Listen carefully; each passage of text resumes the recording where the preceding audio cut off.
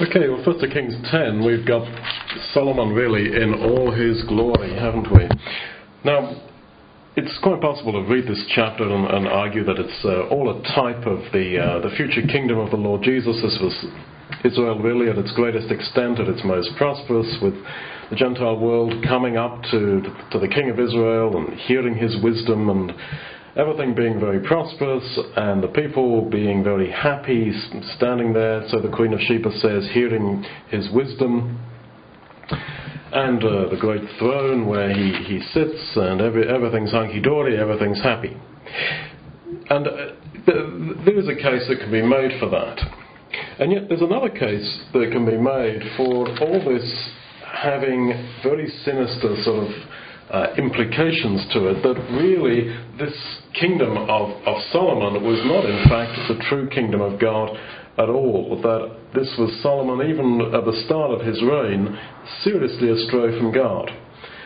Now, the hints are subtle, I accept that, but when you put them together, maybe on their own they wouldn't mean that much, when you put them together, I think you can build quite a solid case. I think verse 14 is maybe what gets us on this track of thinking, that he gets 666 talents of gold in 1 year, and straight away you start to wonder, 666, is that really just coincidental that this is the number, of course, that we meet in Revelation, the number of the man who is in fact the Antichrist, who might appear to be Christ, but is in fact not.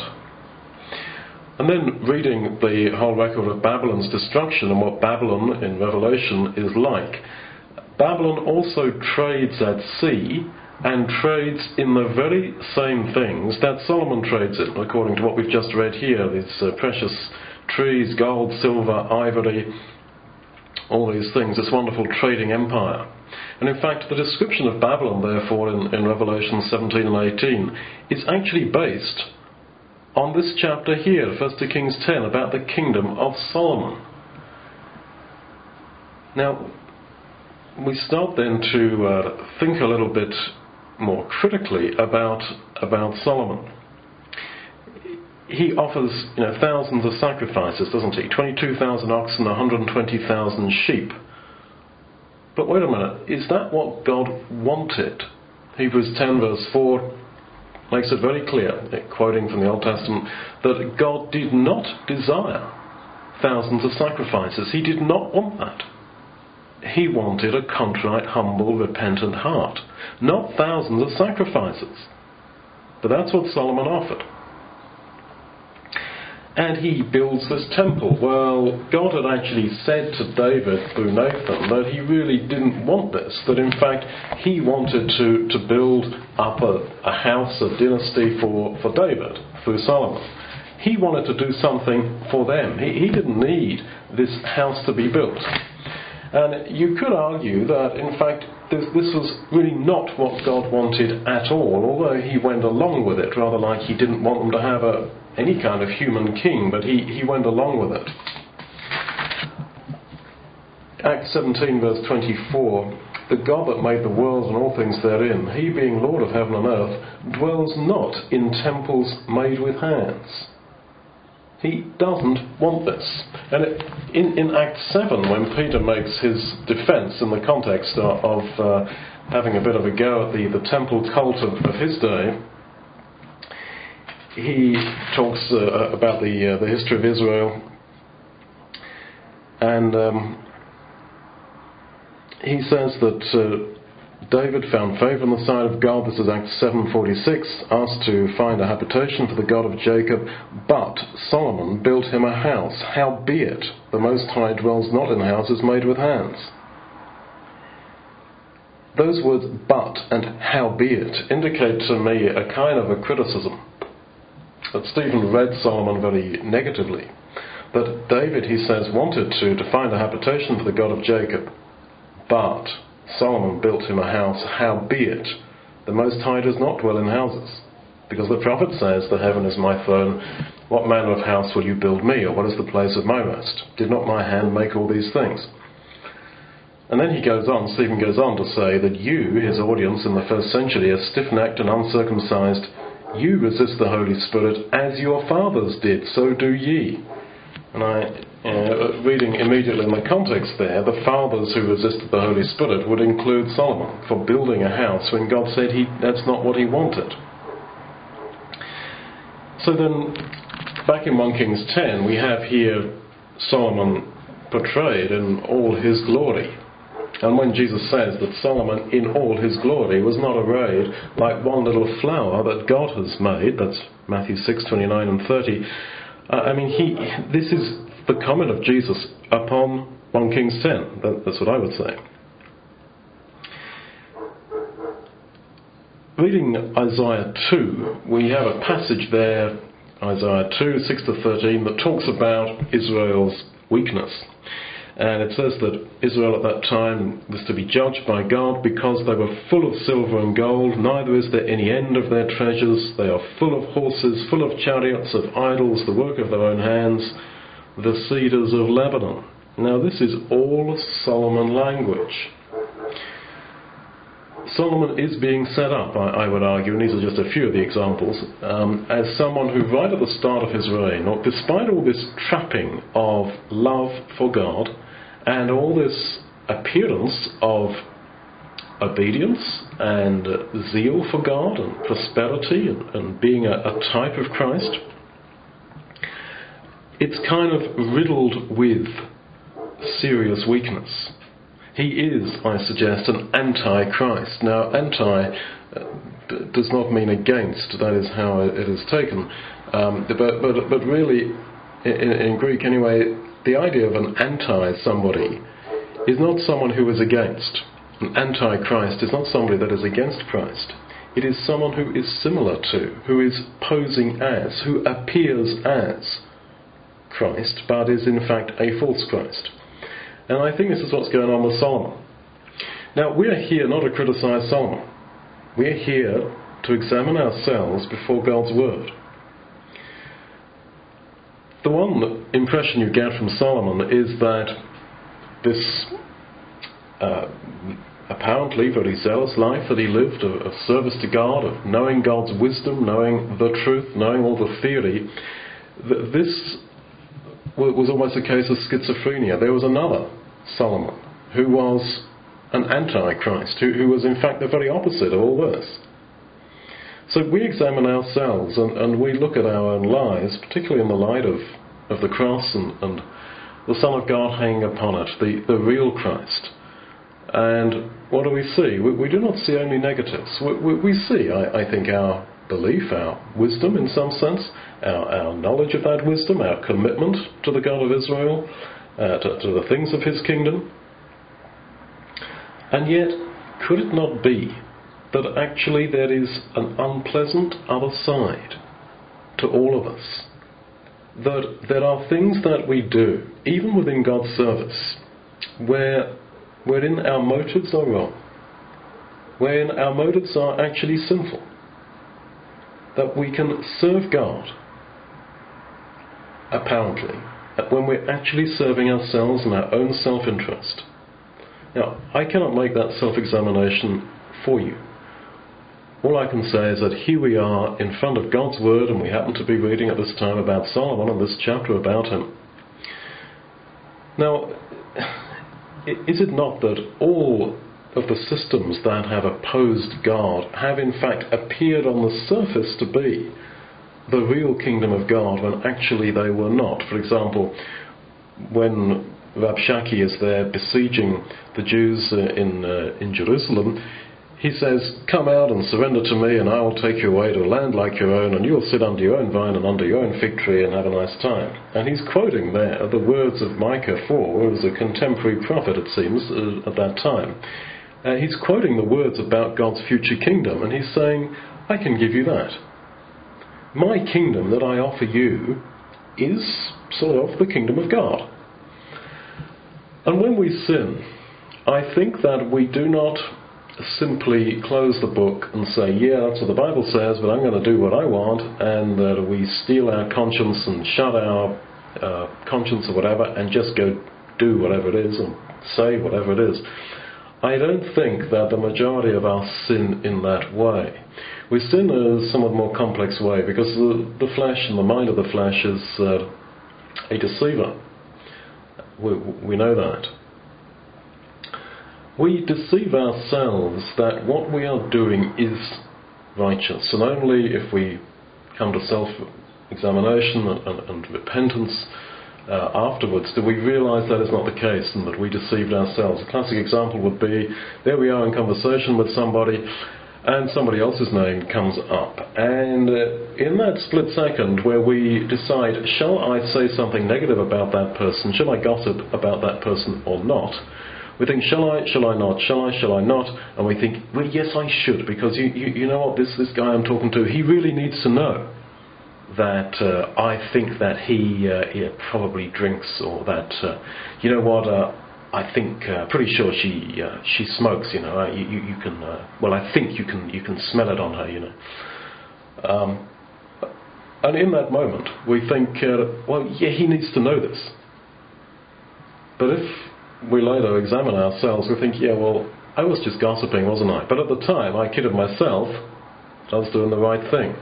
Now, that is a very primitive example, that one about gossiping in the heat of the moment, but I think that a lot of our failings run that way. If I take a break, oh, well, you know, I won't be so stressed, and I'll be able to be a much better person if I commit sins X, Y, and Z. And it's only afterwards that you come to yourself and think, no. You know, this was a throwing down of the cross. This was a shutting the Bible and going my own way. But at the time, one does not persuade themselves in that way. And we sin like this every day. And it's no good saying we don't. If you're feeling that you don't, I just say you better do some more self-examination. So then, here we have it with Solomon. And there's a lot in the Bible about Solomon. And I think he's set up there for someone that we should have a think about as a springboard to our own personal, very personal self-examination. So then, Queen of Sheba is here back in 1 Kings 10, and she says, wow, I had heard about your acts, and the RV margin in the Hebrew seems to mean words. I had heard in my own land, this is verse 6, I had heard in my own land of your words and of your wisdom, but I didn't believe the words until I came and mine eyes had seen it, and the half was not told me. Happy are your men, happy are these your servants which stand continually before you and that hear your wisdom. Blah, blah. Now, just in passing, she says she did not believe the words until she came and saw it. And that's just basic thing to observe for all of us, that people will not believe words as they stand. They will not read books and be persuaded of Christ personally. They need to see that truth, that wisdom, lived out in practice, and then they will personally believe it. I didn't believe the words until I saw them in practice, she says. That's just in passing, but I think it's worth noting. That's not related to our theme I want to develop, but just in passing. So anyway, she says, your servants are so happy because they stand and hear your wisdom. But, chapter 12, Solomon dies, the people come and complain to his son, your father whipped us, he abused us, and please can you just lay off us? The people are angry with Solomon. And in fact, you read about these levies that he raised from all Israel, and how he had up to 80,000 people working just quarrying stones. There's tremendous amount of labour, and it wasn't all Gentile labour. He raised those levies of labour also from within Israel. And so anyway, when he dies, the people come to his son and say, your father whipped us. And the son says the same. He admits that, and he says, and I'm going to beat you even harder. So then, what happened? Something changed between chapter 10 and chapter 12. Something went seriously wrong here. This is an ideal that's being presented here in chapter 10, but something went seriously wrong. Why did Solomon mess up so badly? Well, that's a huge question, but I want to give a few comments on that. to help us in our self-examination.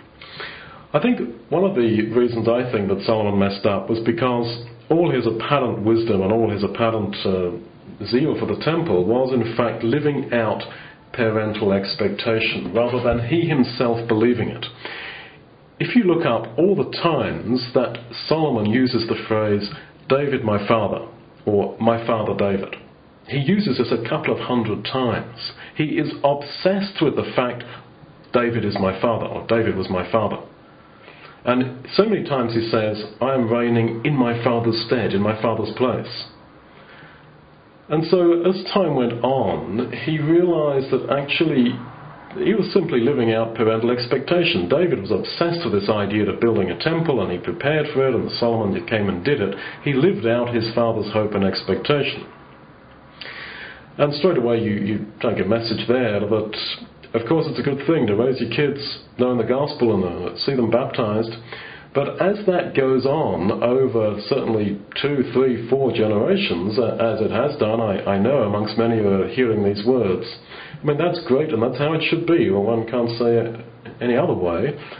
But there's a very real possibility that people are simply living out parental expectation without actually getting it on a personal level. And I think that's why God brings a lot of suffering into the lives of those kinds of people. I mean, psychological, mental, personal suffering, to make them get real, to shed all the scaffolding. But they are believers in Christ not because mum and dad always wanted that, but because they themselves have personally come to Christ. Now, because of Solomon, as I see it, living out his father's expectations, he also repeats his father's weakness. Now, his father was weak with women, and they had a whole load of wives. And Solomon, well, he caps that. I mean, the guy has like 1,000. He takes, whatever woman he fancies, and he's, up to 1,000 total of concubines and wives, etc. There's only 365 days in a year, so I mean, this was a complete just obsession with women, which began with David, and he thought he could continue that. And the weakness of David was repeated 1,000-fold in his son. We've read here about Solomon and his horses and building his cities for his horses and chariots and horses, etc. Now, this was not allowed. You know that passage in Deuteronomy 17, and it's maybe just worth reading that again, Deuteronomy 17, where the king of Israel is told that when he becomes king, verse 16, Deuteronomy 17, verse 16, he shall not multiply horses to himself, nor cause the people to return to Egypt, to the end that he should multiply horses. Neither shall he multiply wives to himself, that his heart turn not away, and exactly what happened to Solomon. Neither shall he greatly multiply to himself silver and gold, well, he did that. And it shall be, when he sits upon the throne of his kingdom, that he shall write him a copy of this law. And I take this law to refer to those couple of verses about how the king should behave himself. He shall write him a copy of this law in a book, out of that which is before the priests and the Levites, and it shall be with him, and he shall read therein all the days of his life, that he may learn to fear the Lord his God, to keep all the words of this law, that his heart be not lifted up above his brethren. That his heart be not lifted up above his brethren. That was the kind of king that God wanted. A king whose heart was on the same level as his people. So he's told, do not multiply wives. Do not multiply horses. Do not take horses out of Egypt. Do not multiply silver and gold.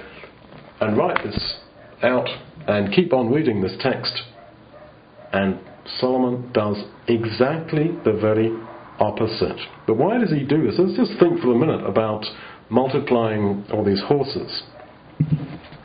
Okay, in the 2 Samuel chapter 8 verse 4, we have an example of where David came into a load of horses and chariots. 2 Samuel 8 verse 4. He has this fight with Rehab, king of Zobar, and David took from him 1,000 chariots and 700 horsemen and 20,000 footmen. So he takes 1,000 chariots, it's a chariot plus horse, David held or hamstrung all the chariot horses, but kept 100 chariots. And I understand that the idea of chariot here means chariot plus horses. So he takes 1,000 chariots plus horses, but he keeps 100 of them, and he hamstrings 900. Now, what do you want to hamstring those horses for? I think it was a way to try to get round the command not to multiply horses. So he says, yeah, okay, well I won't use them as chariot horses, military horses, I will hamstring them.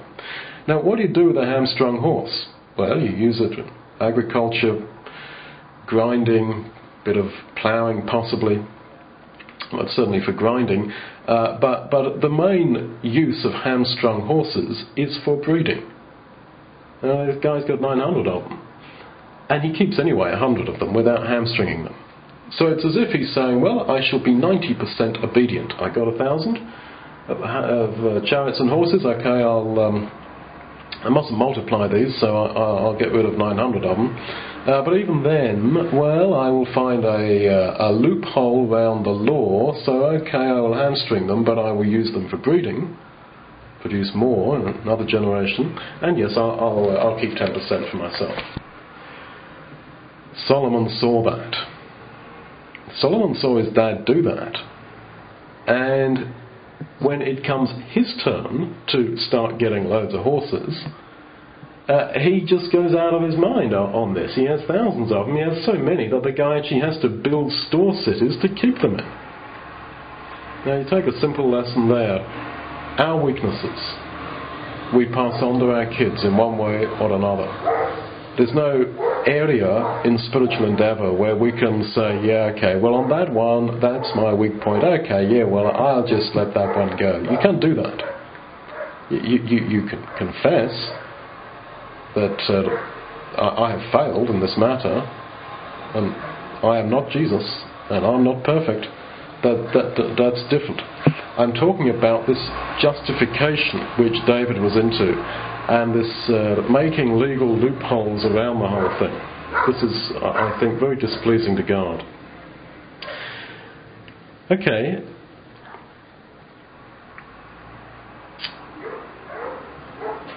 He justified himself by the fact that he had wisdom. He thought that that was good enough. The fact that he had all this wisdom. And so I think he almost felt that he was untouchable by personal failure because he had wisdom. Or as people today would say, we have the truth. We know the things of the gospel. We know the wisdom of God because we read the Bible. And the very possession of that wisdom can in fact mislead us because we're dealing with it all the time, and particularly if we are sharing it or teaching it with other people, as Solomon did, we can fail to take it to ourselves personally. And this is what happened very clearly with Solomon. I mean, he has all these wives, Gentile wives who turned away his heart, exactly, classic example, exactly as Deuteronomy 17 had prophesied they would, if that's what he did. But he writes all through Proverbs about, watch out, my son, for the Gentile woman. The older English Bibles say the strange woman. Well, it doesn't mean the woman with kind of dyed pink hair. The strange woman is the Gentile woman. That's what it means. So all the way through Proverbs, he keeps on and on. Watch out for women. Watch out for Gentile women. They will lead you astray, my son. This is the wisdom of God that he gave me. Now, my son, just take it from me, son. That's what he's saying in Proverbs. Now, when did he write Proverbs? Well, it seems he wrote that towards the beginning of his reign, because when he gets this wisdom at the beginning of his reign, then he writes, we're told, all these Proverbs. He writes them out. And he gets famous because of them. So right at the start, he's telling people don't marry Gentile women, whilst he is going out and doing it on a scale that probably no single male has ever done. It's incredible that a guy keeps on about this issue, but then goes and does it. And really, here in 1 Kings 10, the whole chapter, you could say, is actually written in terms of the passage in Deuteronomy 17 that warns about the king of Israel not multiplying horses, chariots, not multiplying silver and gold, and not multiplying wives. It almost seems that this is a direct allusion. The whole chapter is written to show Solomon disobeyed that, absolutely, to the end.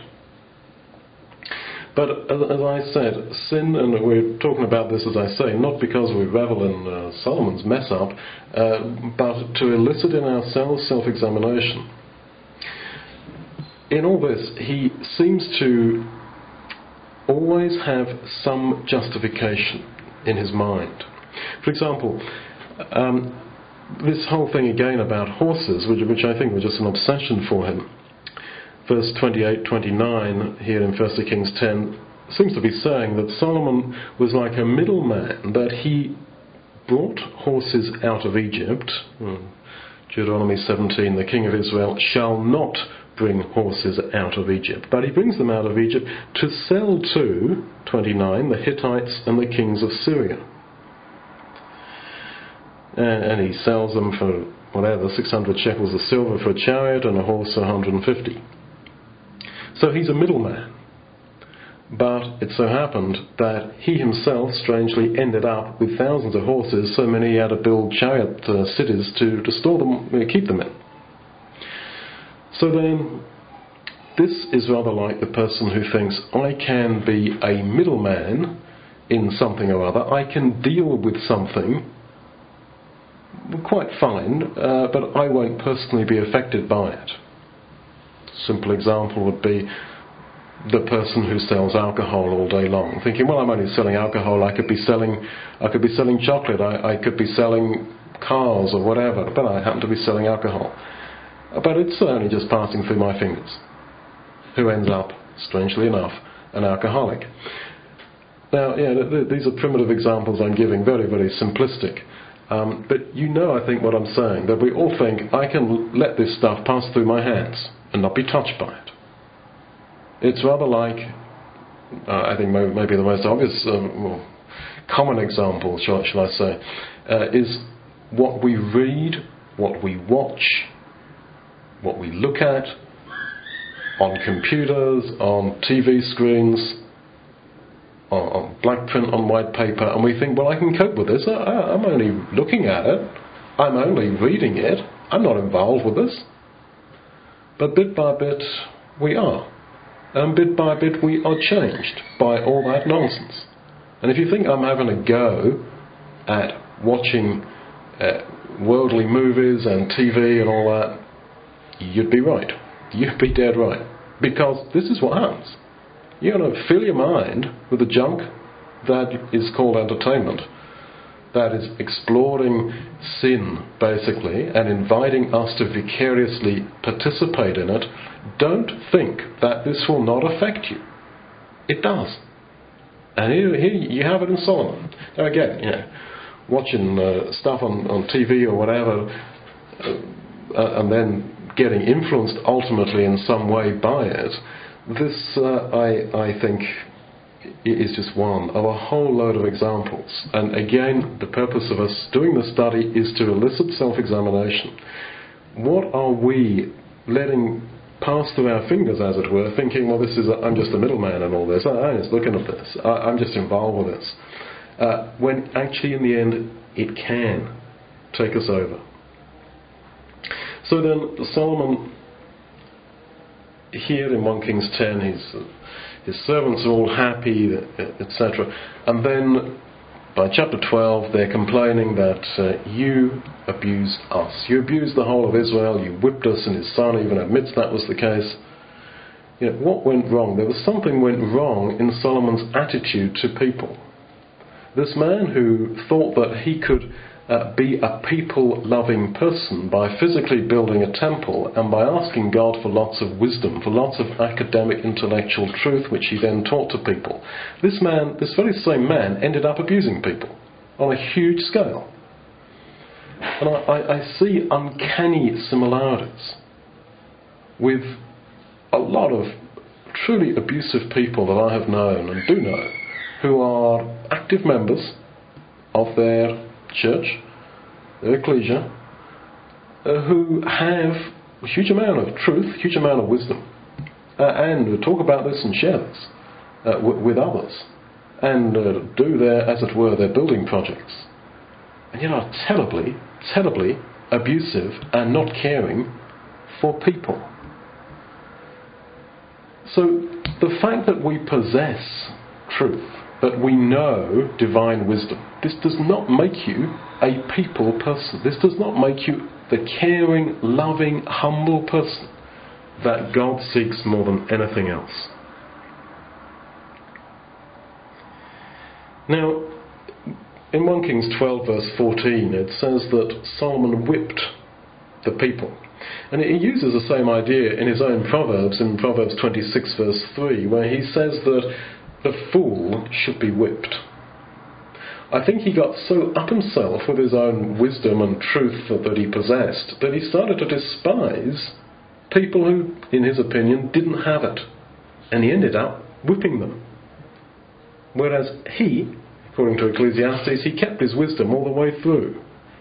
All through his wine and madness, he still kept on with this knowledge of God's truth. And yet he ended up abusing his brethren. Now Deuteronomy 17 says again, he should write out that law about loving the Lord God personally, keeping personally his commandments, not multiplying silver, gold, chariots, horses and women, so that his heart be not lifted up above his brethren. And his heart was lifted up.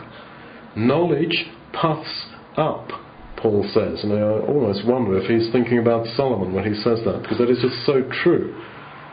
That the very possession of truth is a wonderful thing and can do a huge amount of good for people. And the spreading of the gospel and the spreading of God's ways and God's teaching is, of course, what we should be doing. Don't get me wrong. But if it's not done with any personal sense of involvement in it ourselves, of having been personally transformed by it, all it does is to lift up our hearts above others to our own condemnation.